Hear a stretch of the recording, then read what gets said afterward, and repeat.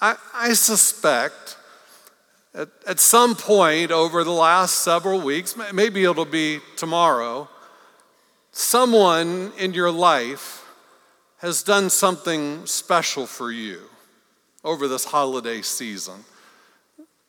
Something has happened, something has been done for you, which is evidence that there is somebody who cares about you. They've been thinking about you. They've gone above and beyond. They've tried extra hard. They've spared no expense to make sure your Christmas is special.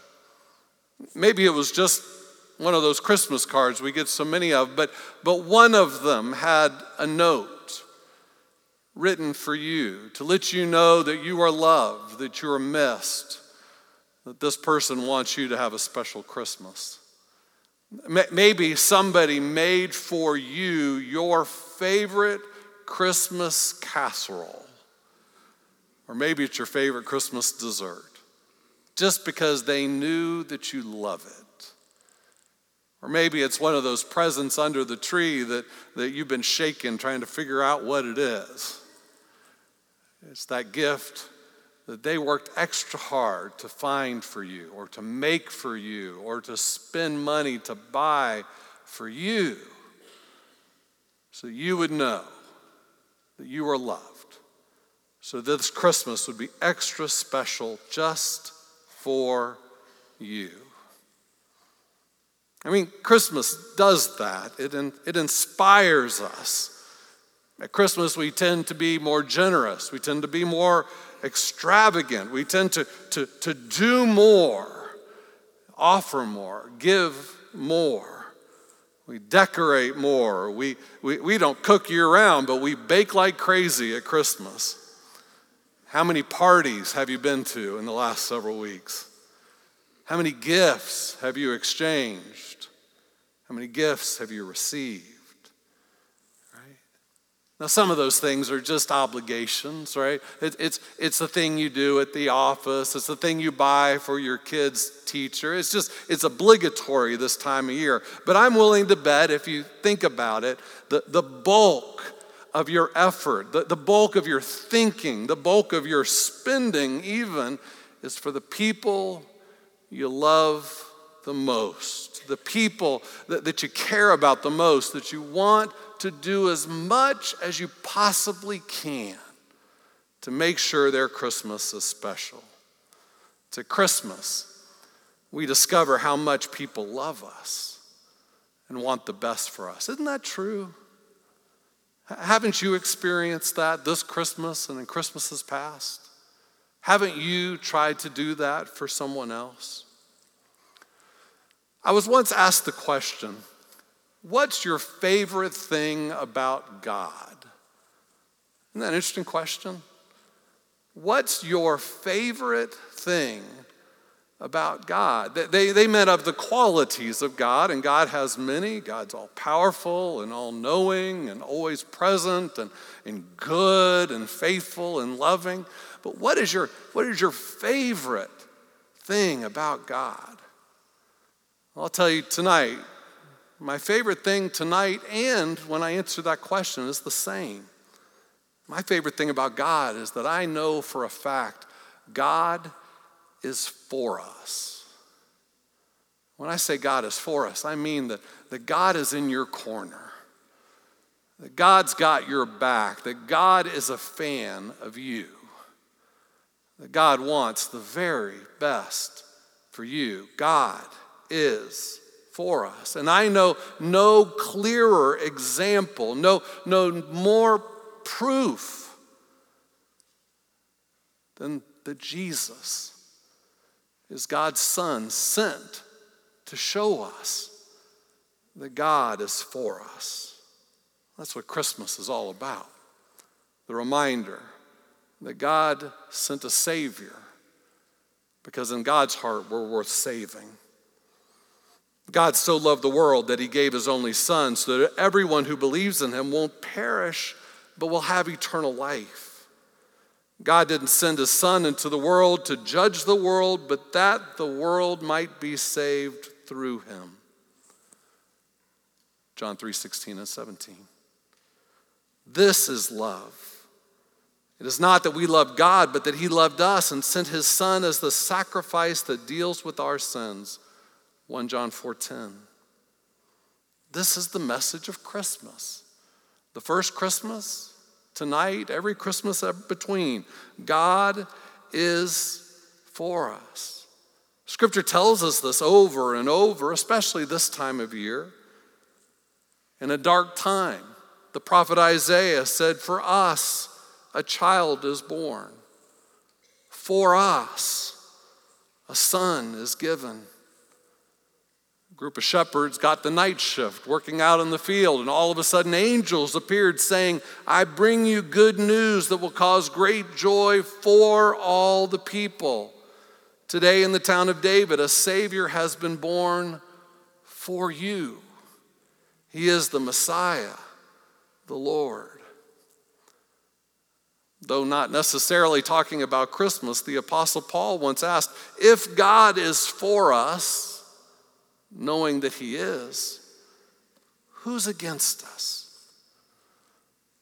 And probably the most important theological statement outside of the Bible is the Nicene Creed, and it says, for us, and for our salvation, he, Jesus, came down from heaven. He became incarnate by the Holy Spirit and the Virgin Mary and was made human. I mean, just over and over and over, Scripture tells us that God is for us. God wants the best for us. God is on our side. God is hopelessly biased in our favor, bent in our direction. That God isn't objective or impartial when it comes to us. He's crazy about us. That God is for us. And he's demonstrated that for us in tangible form. In the flesh of a little baby, born in a barn, laid in a manger. God is for us. Let me ask you, is that how you think of God? Do you think of God as being for you? I hope so, but when I hear people talk, I'm not always sure. Sometimes when people talk about God, it makes God sound like sort of a trickster. Like God likes to play games with our lives. Or other times when I hear people talk, when something bad happens, they blame it on God. Well, God did that to me. Like as though God is mean in some way. Others seem to believe in an angry God who's always right on the tipping point.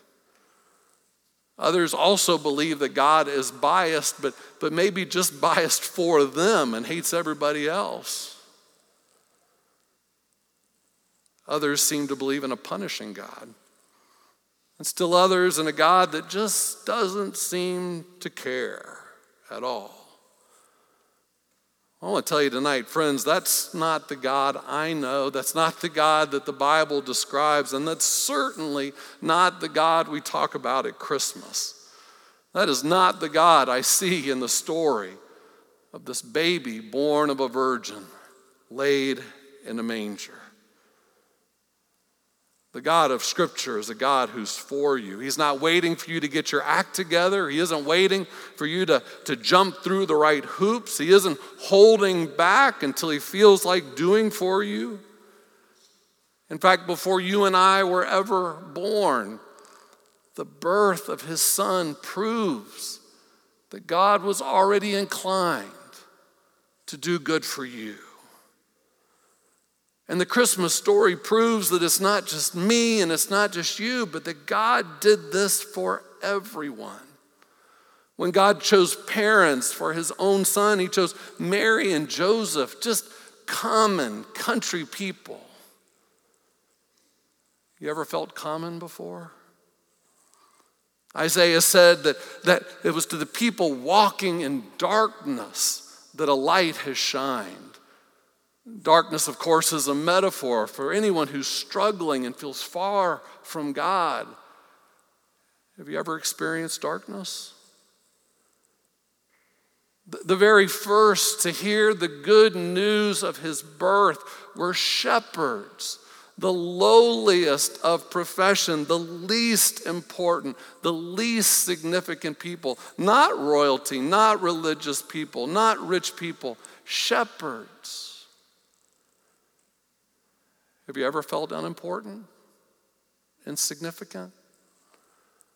Jesus, of course, was born in a barn, not in a hospital, not in a medical facility, not in the comforts of a home, not with the aid of medical professionals. He was born into filth and mess and stink. Have you ever had a mess in your life? And then almost immediately upon his birth, Mary and Joseph had to rush him to Egypt to protect his life, where he would be a foreign, minority, refugee, an outsider. Have you ever been an outsider? This Savior came for all of us, showing us that God is for all of us. And this child born of common parents who came into our darkness, who was announced to insignificant shepherds, who entered into our mess, we say that he is God with us, Emmanuel. No matter who you are, this Savior's birth is for you. No exceptions. No exceptions. In the hymn, Hark the Herald Angels Sing, there's a line that says, Hail the heaven-born Prince of Peace. Hail the Son of Righteousness. Light and life to all he brings. Risen with healing in his wings, mild he lays his glory by. Born that man no more may die, born to raise the sons of earth, born to give them second birth. Hark the herald angels sing. Glory to the newborn King. How can anyone be more for us than that? How could the creator of the world be more for us than to become the created? How could he possibly demonstrate his love for us any better than to send his own beloved Son? How much more can he show you that he's for you than to promise to save you and raise you? God is for us. Some of you knew my father. His name was Clark. He passed a few years ago. One of my dad's unique personality traits was that he loved to quote old songs that most of us have never heard of, but somehow he knew the lyrics to. He also had a wealth of poems that he loved to quote. And so just in the midst of any conversation, something would trigger in his mind and he'd start reciting this song lyric or this poem. The problem was he could start them, but he could never finish them because he was also very sentimental. And so he'd get to a certain point and he'd be choked up and crying. It happened every single time. You knew it was coming. Well, one of the traditions in our house was when my children were very small and I was working on Christmas Eve, my dad was asked to read How the Grinch Stole Christmas before they went to bed. And this became an annual tradition. And we quickly realized that there was a particular page every Christmas Eve that he would get choked up and start crying. It happened every year.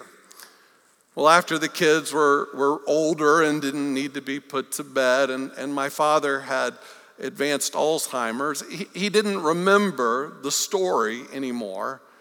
It was brand new to him, but he still would read it, and we knew that when we got to that page, he'd have the same response, except it was new for him.